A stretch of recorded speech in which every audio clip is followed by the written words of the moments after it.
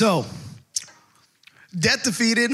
We're going to take 5 weeks, and we're going to kind of look at leading up to Easter, Resurrection Sunday, Holy Day, whatever you want to call it. This different look of, as Christians, our view, and it's not necessarily just a view on death. It is the view of what his death means to us. A lot of times I think that we can talk about Resurrection Sunday, we can talk about Easter, just like we do with Christmas, and we can make it just kind of this, it is what it is. It's just, it's the day that Jesus died on the cross and was raised from the dead, and it's become commonplace to where we don't really let that power of Jesus and what he did for us sink in. Like he died for my sake. So we're gonna look at a few scriptures this morning. The first one we're gonna look at is kind of like the scripture for all of 5 weeks. It's found in 1 Corinthians 15, verses 54 through 57. It says this: "Then, when our dying bodies have been transformed into the bodies that will never die, this scripture will be fulfilled. Death is swallowed up in victory. O death, where is your victory? O death, where is your sting? For sin is the sting that results in death, and the law gives sin its power. But thank God, he gives us victory over sin and death through our Lord Jesus Christ." What a powerful statement, scripture. Death, where is your sting? You don't have the power that you think you do. And I think a lot of times as Christians, and I'll be the first one to admit it, when I start thinking about death, it gets a little weird. And I think it's more because I think of like what forever feels like. So I'm like, my brain can't comprehend it. And so it just goes into like freak out mode, like, reset. Like I can't understand, the numbers don't line up. But there's a part of me that realizes and is extremely joyful in the simple fact that I don't have to taste death for what we see it as. I will never have to fear the darkness or what the Bible describes as hell. As a believer, I am assured of a better forever and a better life eternally because of what Jesus did on the cross. Now, I would say this: I think we all love a good underdog story, right? I mean, I think it's innate in us to love the underdog. Unless your team isn't the underdog, like during the 7 years where Tom Brady was doing nothing but winning for the Patriots, if you're a Patriots fan, you hated the underdog. You're like, you knew they were coming for you. If you're a Lakers fan back in the 70s, if you were a Yankees fan, if you were a Cowboys fan in the 90s, those were the glory days. Oh, I miss my childhood when my team won. But, unless you were a part of the championship team, everybody rooted for the underdog. Right now is March Madness. Many of you, if you're playing brackets, your brackets got busted because some unknown college called St. Peter's decided that they were going to be the man during March Madness. 15 ranked, beat the number 2 seed. Then went on in the next round and beat the next team. They're still in it. They're like, watch us go. They're a little engine that could. We love the underdog story because it's someone who rises from obscurity, from nothingness, or underprivileged to challenge the champion, the popular, and the gifted. To overcome great odds and rise to the occasion. We love movies like The Sandlot, right? Where we learned about what a pickle was. We all wanted the PF Flyers and run from a gigantic dog. Maybe not that last part. Remember the Titans? Okay, we all started to learn as they ran out onto the field. Nobody ever did that in real life. Movies are fake. It was based off of a true story, but that was fake. But we loved it. When they strong side, right side. We get into it like, yeah. Rocky, little guy from Philadelphia running up the stairs, right? We just love it. The water boy, who doesn't get behind Bobby Boucher? right? H2O is better. We all rooted for H2O for a moment. Then we realized it has no flavor and Gatorade really is better. But, it is what it is. Unless you've got like this gigantic, weight that you can drink water from. And so, but we have these underdogs, right? Even stupid stories like Bobby Boucher and Waterboy. We're like, yeah. Like, we love it. We eat it up. We enjoy the underdog story. I think the reason why is because we value the redemption story in life. We love the redeeming aspect of humanity in any scenario. When we can see somebody who has gone from bad to great, when we've seen somebody who's gone from nothingness in the background, nobody cares about him, to making a difference, we cheer on the redemption story. And that is what Easter is all about. It is about the greatest redemption story ever. It's the redemption story of me and you. It's the redemption story of our life. It's the redemption of how God wants to use us in a way that we never could have dreamed or imagined as we grow up in life.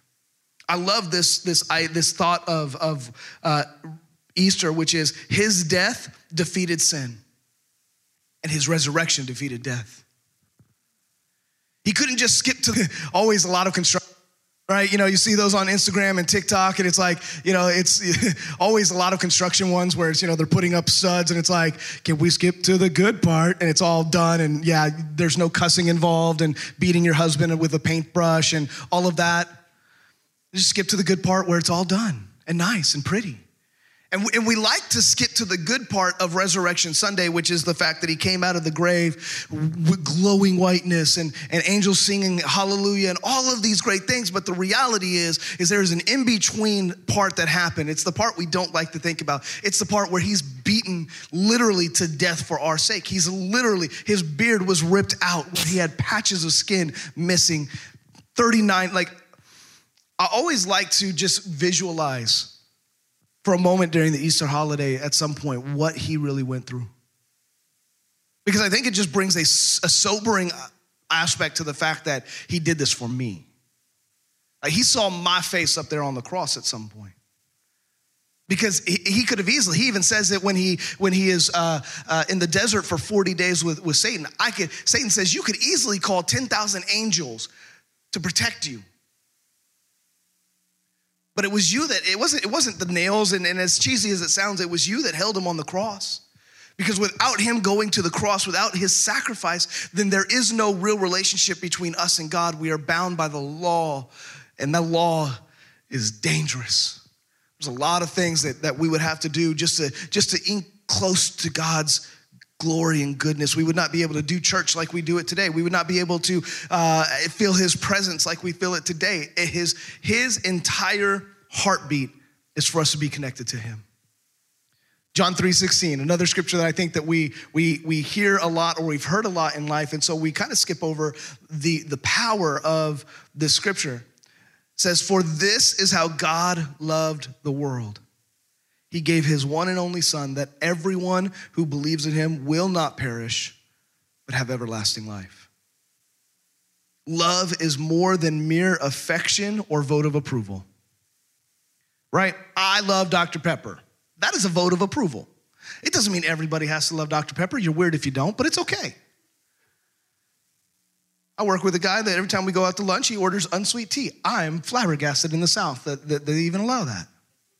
It's like, I'll take unsweet tea. I'm like, what's wrong with you? What's wrong? What? Unsweet tea. Sweet tea. Listen, if you're going to have tea, just have it sweet. It's okay. It's okay. God will forgive you. But it's this idea that love is a vote of approval. Or it's mere affection. I love my wife. But a lot of our humanity of what we view love as always has conditions to it, right? When I say I love my wife, it's because we've lived life enough together where I know that she loves me in return, and that we give and take in our relationship to create that love.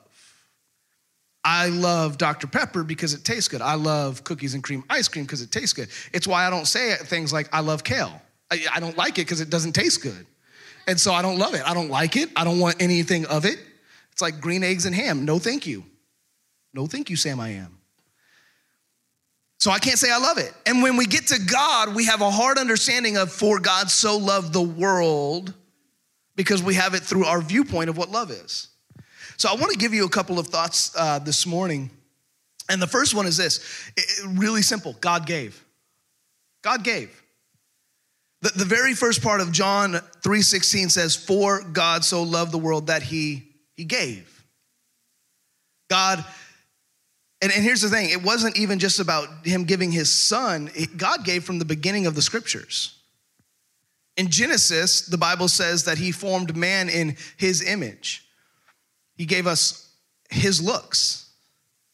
And then it says that he breathed his life into us. So God literally gave us his life through his breath, through the first Adam. And through the second Adam, which the Bible says is Jesus, he gave us himself. He gave of his own lineage. He gave his one and only son. See, God has always set the example of giving and sacrifice. You can't outgive God in anything, whether it's finances, your time, your energy, your strength, your thought process, that you cannot outgive God. There's just not a possibility. I challenge you, try it.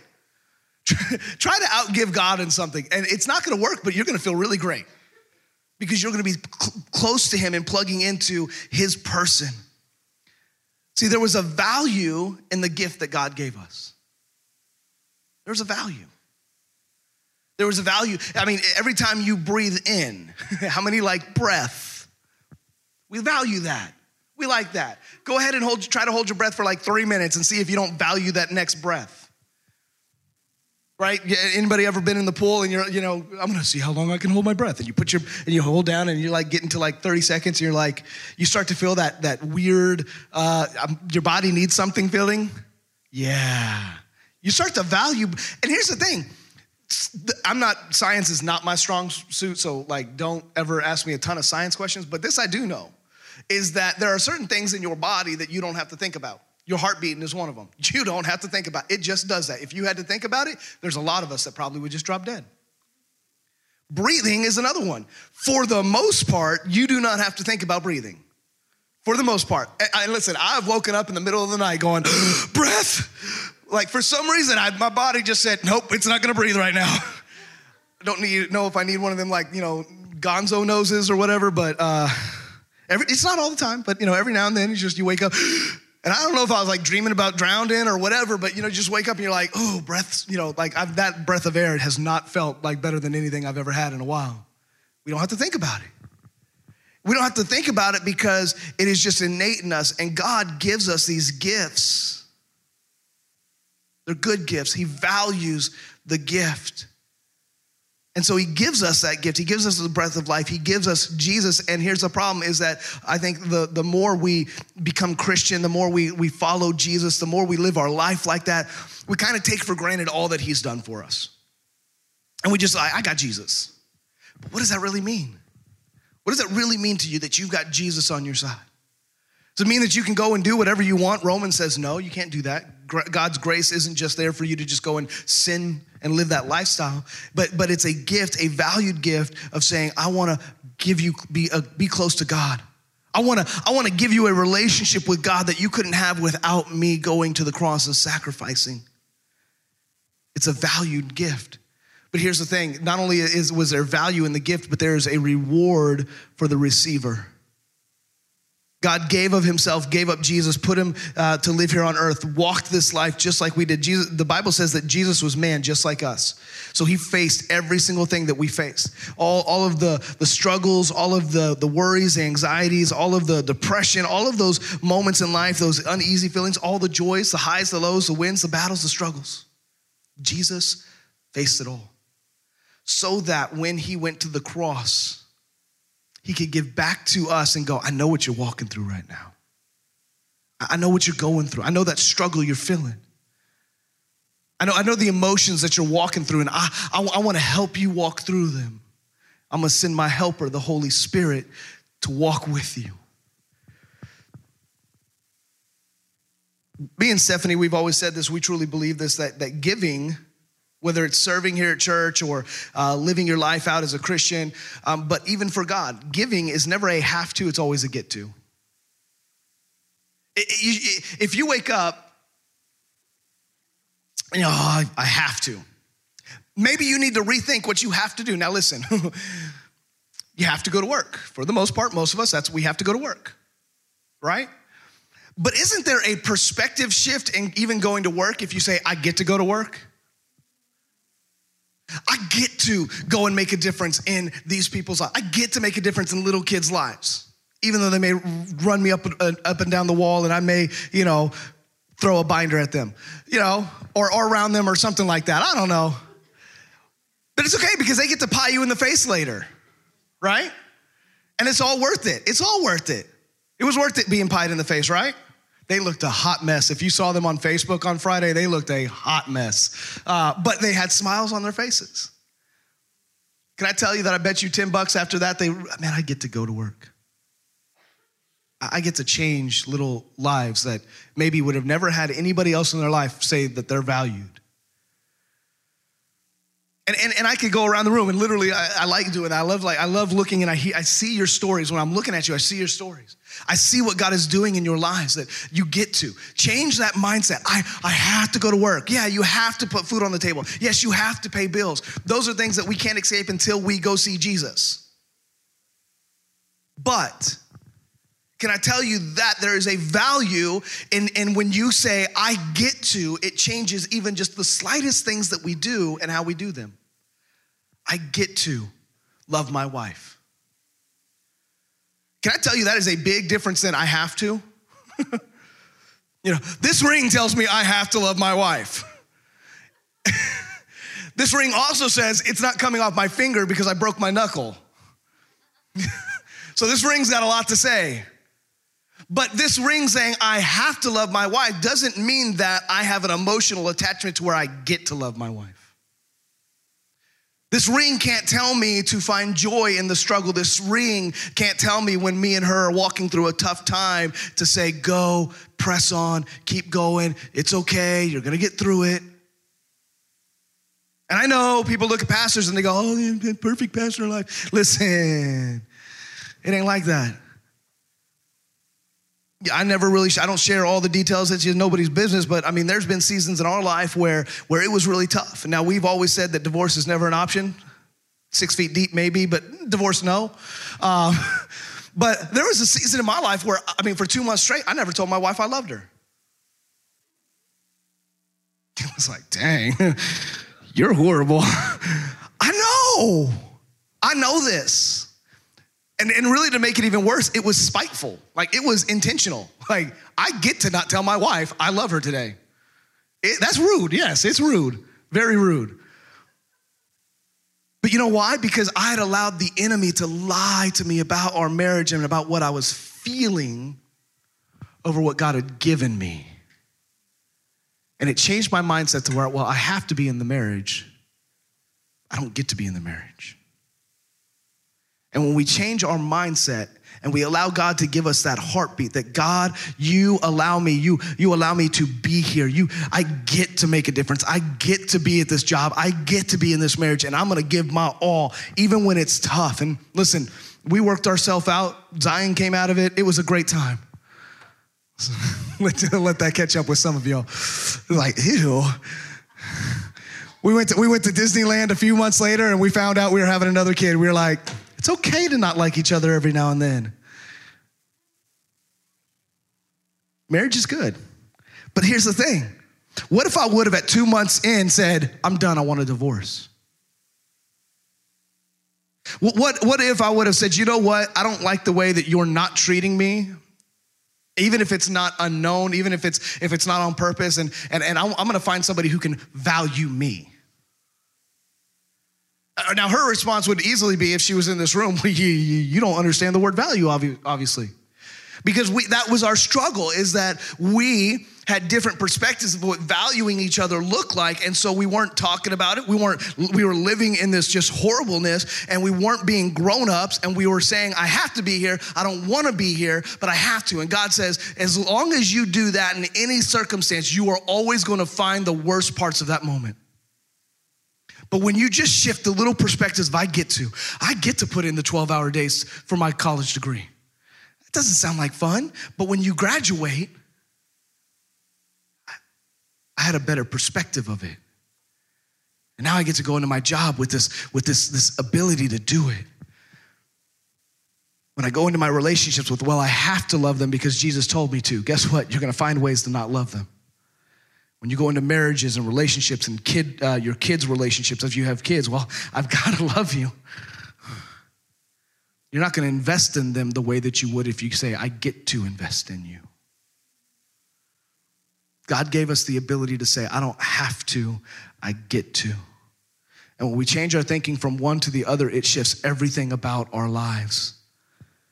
What you give up will never be more valuable than what you receive from Jesus. The second thought is this. So God gave. The second one is this, is that love is an action. Love is, and I've said this a lot of times, and it's just true. It's a verb, right? Because it says that for God so loved that he gave. There was an action that came out of his love. I don't act because I want to get, and this is, I think, right here, this thought process right here is very important because I think this is how we sometimes see Jesus and the acceptance of Jesus. That I have to act a certain way to gain God's love. If I'm good enough, if I don't cuss enough days in a row, if I read my Bible enough times in a row, if I pray these awesome prayers, God will accept me and love me. Can I tell you that no matter what you do, God loves you? Like, he does. Now, his love won't just, willingly just let, people slide. It would be like having kids and you just see them running around with the knife. Well, it's okay. What bad could happen from this? Or a fork in the light socket. To only do that once.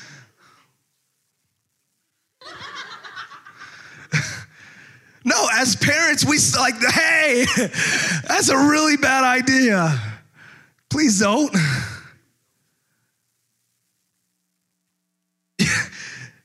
My kids were running around with a knife. I wouldn't be like, hey, just keep it away from your eyeballs, please. They're kind of important parts of your body. No, you need to stop running, first and foremost. Secondly, give me that dang knife. Run with a knife. Not gonna happen. Why? Because we love our kids, and so there's an action attached to that love. I've said it this way, and I think it's always a corny, stupid example, but if I say I love my wife, but then I say, hey, meet my new girlfriend, there's some issues there. How do you love me if you're bringing in the side chick? That's not love. That's not, how do you show God? Like, I show God's love by, and we talked about this at the marriage life group. Me and her, we both hate toilets. Some of you are like, where's this going? We do. We hate, like, who loves to clean the parts where you poop in? That's just bleh, bleh. We hate it. Hate it. Love is cleaning the toilet. It really is. Love is doing the dishes because my wife does not like to do the dishes. She does them every now and then, and then I'll come home from work and I'll just see some dishes and I'll do them. Right? Love is, I don't have to do it to earn her love. 18 years, there's very little I have to do to earn her love. Wake up, breathe, help pay the bills, make sure the kids don't die. Like, we're good. I do things out of love. And this is the thing about God. I don't have to earn God's love any way, shape, or form. God already loves me. The Bible says that he did this before I even knew him, that before I was even a saint, while I was still sinning, God loved me. So because I am loved, I show it through my actions. I love this scripture, 2 Corinthians 5:13 through 15 in the Message translation. It says this: if I acted crazy, I did it for God. Like, that describes my life. If I acted overly serious, I did it for you. Christ's love has moved me to such extremes. If I acted crazy, I did it for God, because he has asked me to do things that it just you wouldn't commonly do in human life. But if I acted serious, I did it for you so that you could hear the cause and the love of Christ. Why? Because Christ's love has moved me to such extremes that his love has the first and last word in everything we do.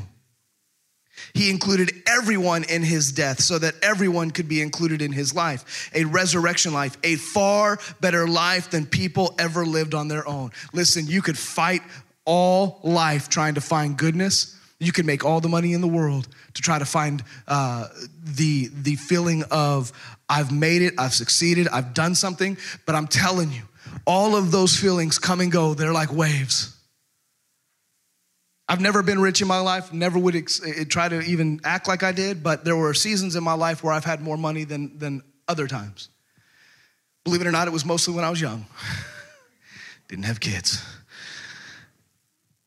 Actually, it was when I was in business and not in ministry. But I was working for Olive Garden. I was one of the highest paid managers in my district as far as for my age. I was 21 years old, making almost $60,000 a year. And like, to put this into perspective, had I had stuck with that plan, I'd be making triple, six figures right now. But that wasn't God's plan, and I'm okay with that. I remember, because of that, my wife worked in retail, and I worked as a manager. And we had good money. And yet, it was one of the harder parts of my life because because of my work schedule, I wasn't as connected to my church as I wanted to be. I wasn't as connected to the ministries that I was helping run. I wasn't connected to my wife. There were weeks where I would go all week without seeing my wife because I was working crazy, stupid hours, and I had to drive an hour and a half away to my restaurant. And so that's 3 hours a day in travel plus 12 hours a day at the restaurant. So 16 hours a day was spent. That was my feelings. Ugh. Right? And here's the thing. My wife had a normal shift. She worked, 8 to 4 or whatever. But if I was working the night shift, she got up to work. I was still sleeping. Then I would go to work and I'd come home and she was sleeping. And literally we were ships in the night passing in bed. Like, I'd crawl into bed and try not to wake her up, and she'd be gone when I woke up. There was weeks where it was like that. Oh, but I had this great money that we couldn't even, my days off were like Wednesday and Thursday while she was Friday or Saturday and Sunday. We couldn't even enjoy the time off. I'm telling you, there's a lot of things that we chase and a lot of things that we want. And God says, listen, if you trust in my love and trust in my purpose, if you trust in the resurrection life that I want to give you, it's far better than any life that you could ever live on your own. Jesus looked at people with love. From the woman at the well, the blind and the lame men, the demon-possessed, the lepers, the prostitutes, the priest, sounds like a joke, to the men on the cross and the guards standing there. God looked at all of them with the same love and the same heartbeat, that he loved them and he wanted the best for them. It is the loving kindness of God, not the condemnation and holier than thou attitude that leads people to repentance. That's what Romans says. That it's the kindness of God that leads people to repentance. It's not the going in and going, you need to know Jesus, turn or burn, you're going to hell. I have yet to talk to a person when that actually changed their life. How do you like barbecue? You want to become it? Listen, I've heard it all.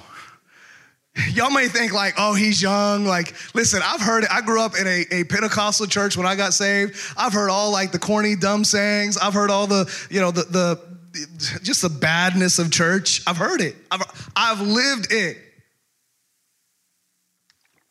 It's not fun.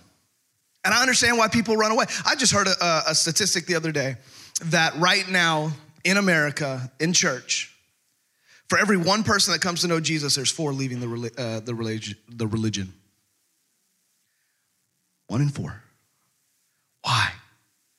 What is the church doing wrong that 4 people are no longer connected to Jesus and they're going, it's not for me?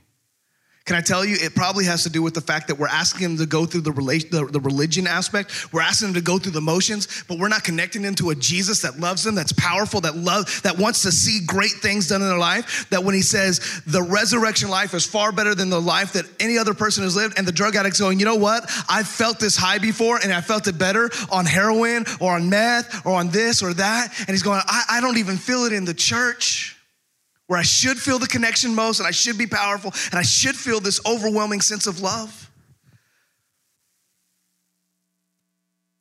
The statistics right now are crazy, and the only people that can change it is us.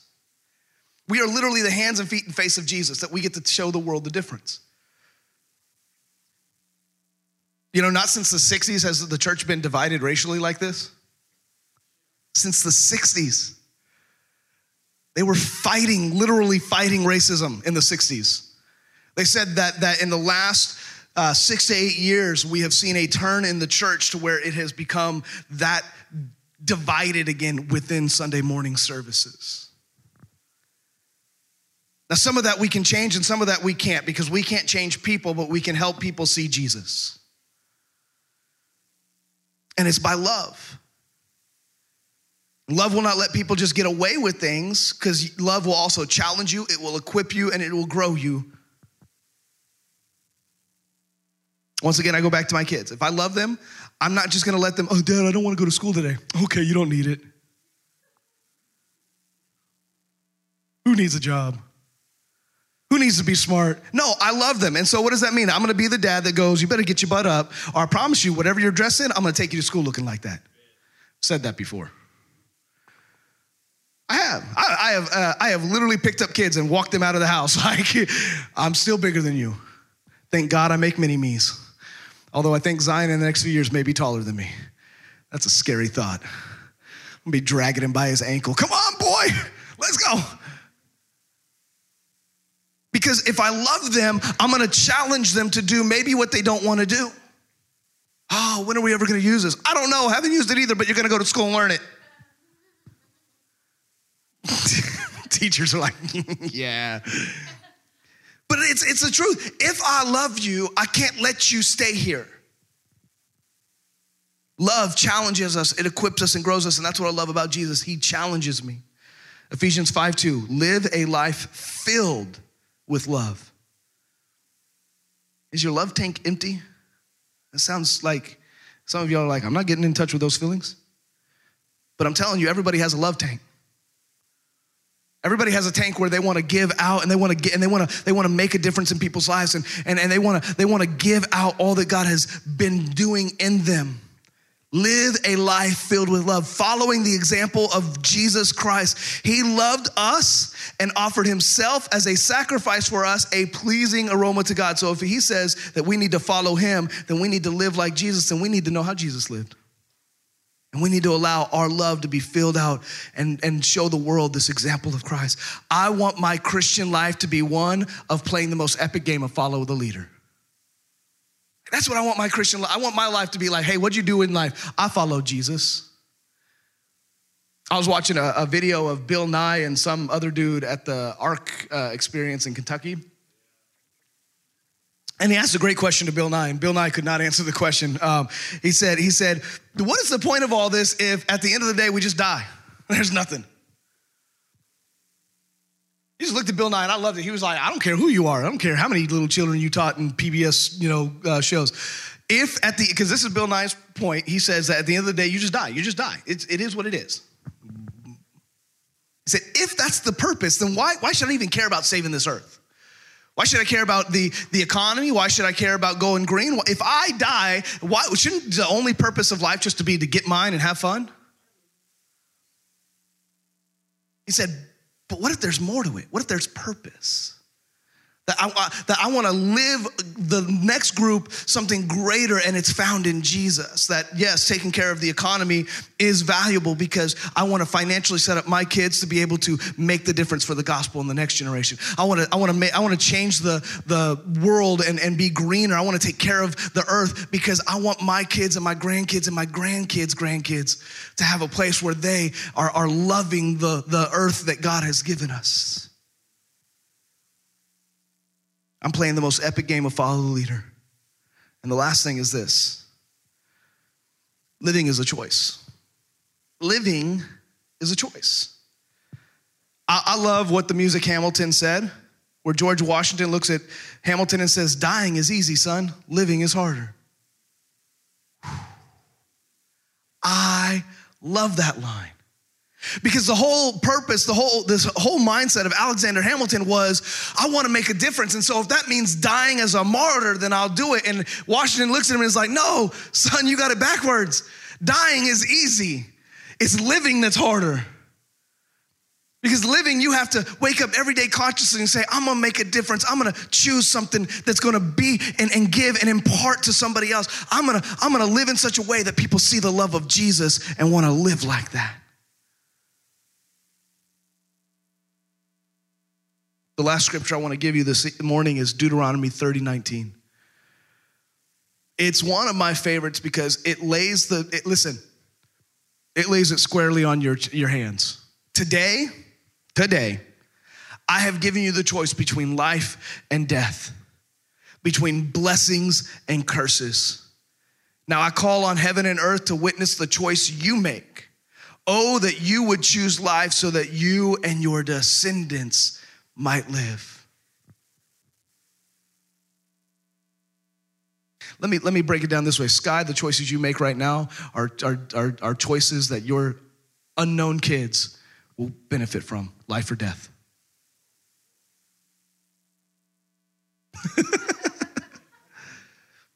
Now, with that in mind, think about your life.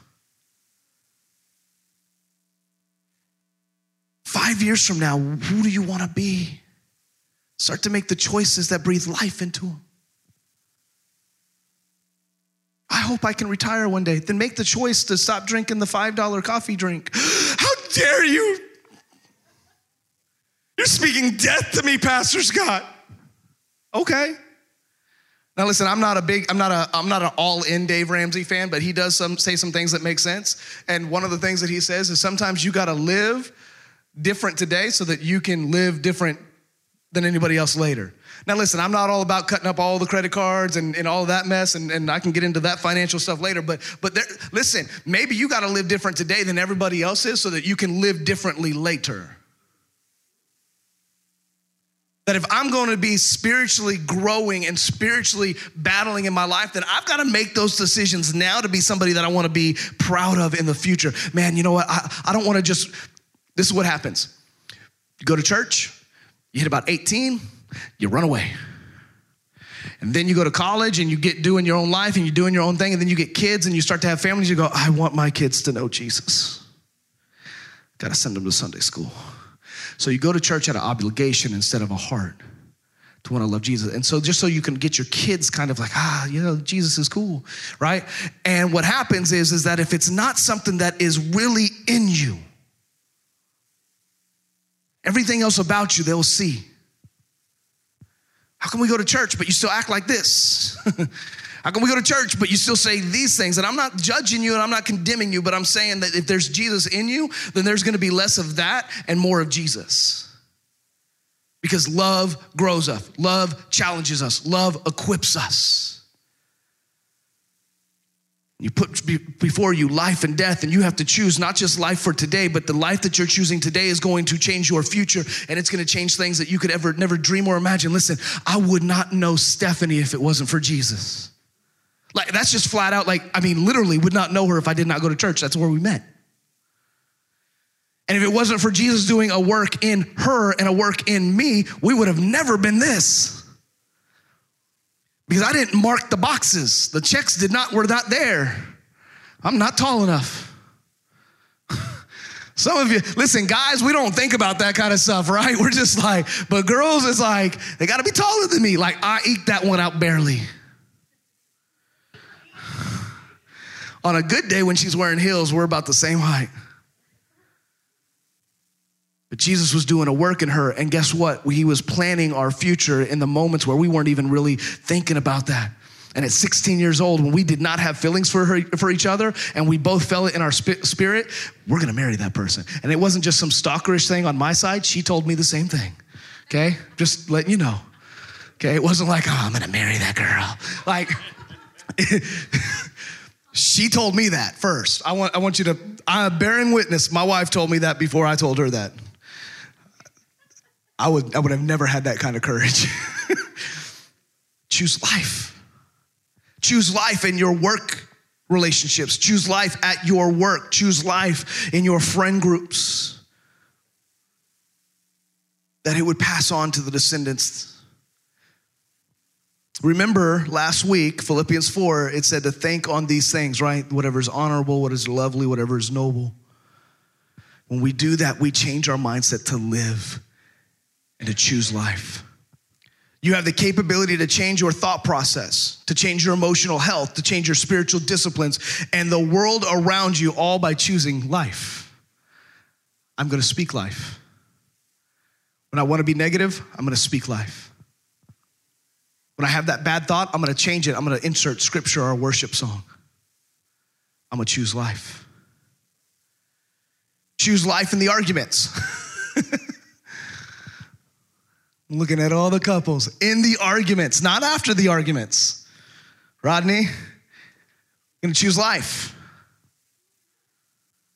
What if in the middle he's like, oh. It's like, this is why the people in the back sit in the back. Because they're like, oh. Because listen, but we're all there. Instead of wanting to say those things to our significant others or our wives, our husbands, or instead of going, oh, well, God will forgive me later for what I'm about to say to Deanne, that we say stop and we go, you know what? This is not benefiting life in our marriage, and let's pray about it. Choose life. Choose life in the relationships. Choose life in the finances. Put God over your finances. God, I give you my finances. And when he says, hey, how about we do this? Oh, God, you're always just trying to suck the fun out of things. No, I'm just trying to make sure that you have fun when you're older too. I'm trying to help you set up for a savings account and a checkings account. I'm trying to help you see that your finances were mine in the first place. And so you don't really own them. You're just being asked to be a good steward of them. Your money is not your money. You're a steward of it. That's why the Bible says it's easier to live off of 90% than 100%. Because when we try to do 100%, we're trying to say, I'm the God of my money, not the God is the God of my money. That's why we believe and we practice tithing, not because I need anything. No, listen, the church needs to be a difference maker in our community. Guess what that takes? Finances.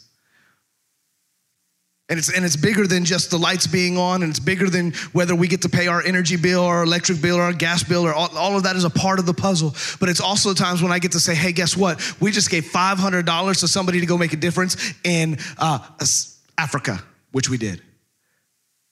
Or when we get to say, hey, listen, we're partnering with Hoovenet, who makes a difference in 13 different countries in Latin America for the cause of Christ. Or, hey, we're going to do a serve event where we're going to make a difference for people here in our own community. That's what biblical finances do. But it only happens when people have a biblical mindset over their finances. Choose life in them. Choose life in your kids. Don't wait for them to grow up and try to tell them about Jesus. You need to tell them when they're young. Choose life at work. John 10:10, it's not a scripture up there, but it says that the enemy comes to steal, kill, and destroy, but Christ came to give you life. Not just life. Here's what I love. Here's what I love about Jesus. He just didn't come to give you life. Like, have some good times every now and then. He says, I came to give you life and life abundantly. In certain translations, it says to give you life and to give you more life. Jesus did not ask you to come and just be I guess I'll follow Jesus. When's this dude gonna stop talking? How come they never play my worship music? Me. I think I have one other thing on my notes that I need to tell you. So I'll bring it down here with me. I had this really, I just want to sit here and talk with you for a minute as we end. Ooh, I almost made my notes go away. William Wallace said this. We don't know if he actually said this, but in Braveheart he said this. It says, every man dies, but not every man really lives.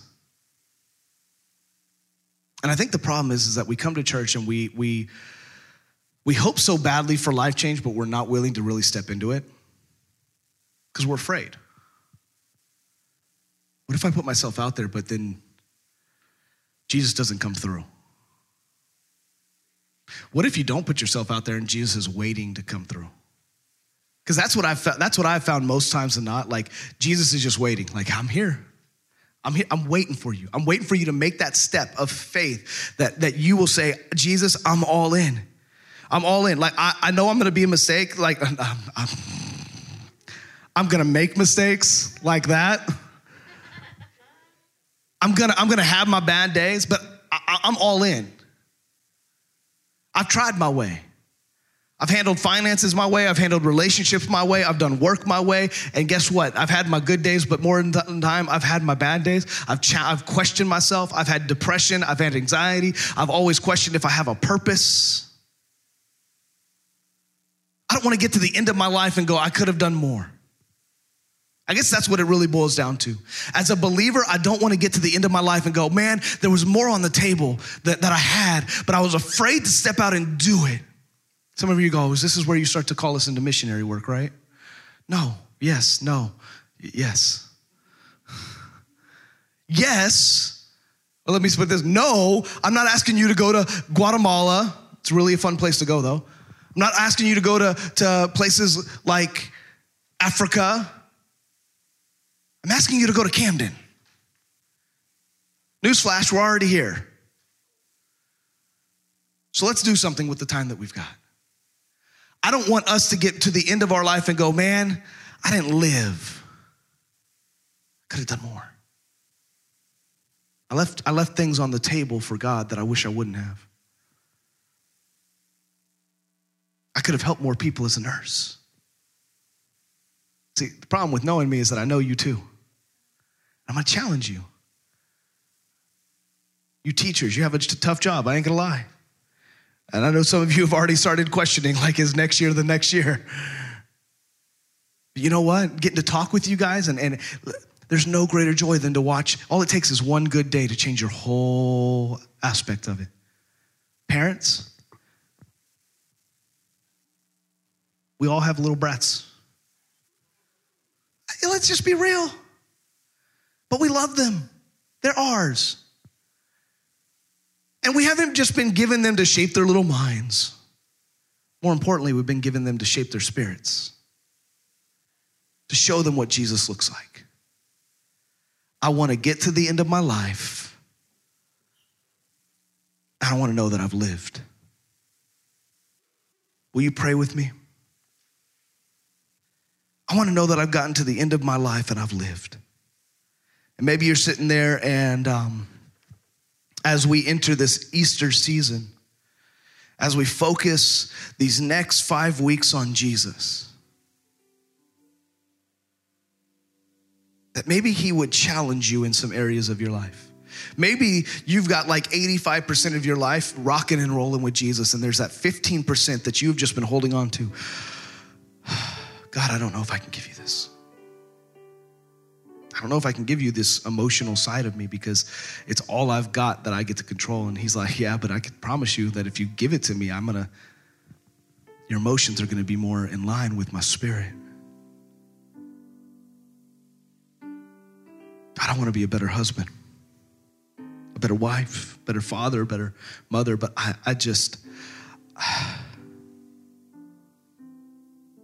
have control issues. I have anger issues. I have fill in the blank, and God's going, if you would just give me control, we'll walk this out. Spend some time with me every day. Maybe you need to find a devotion that has specifically about your topic. There are devotions through the YouVersion app, through Bible Gateway, through Blue Letter Bible, all different ones out there. And all you have to do is put in a topic and it'll give you a devotion and help you focus in on it. Finances, work, relationships, addictions. God wants to free you from all of that. But it starts with trusting him. It starts with loving him and living that love out. For God so loved the world that he gave his only son so that me and you could have eternal life and life abundantly. Jesus, I pray for us today. That Jesus, that you would fill our lives with that abundant life, but it's a choice we got to make. So today, God, you are laying before us life and death, blessings and cursings, and I pray that today we would walk out in life, walk out in blessings. That we would walk out saying, I'm gonna do whatever it takes to draw close to Jesus. I'm gonna spend a little more time. I'm gonna think a little less negatively. I'm going to speak life to people. I'm going to listen to those worship songs and let them be a part of my spirit. I'm going to be humble and kind and give grace and mercy when all I want to do is just chew somebody out. God, help us in those areas that your love makes us more perfect. Jesus, I pray that over us today. That we would go out this week and we would make Camden better because we know you and we want them to know you. Speak to us, move in us, create miracles in our own life that as we draw closer, we would start to see the hand of God move in a mighty way.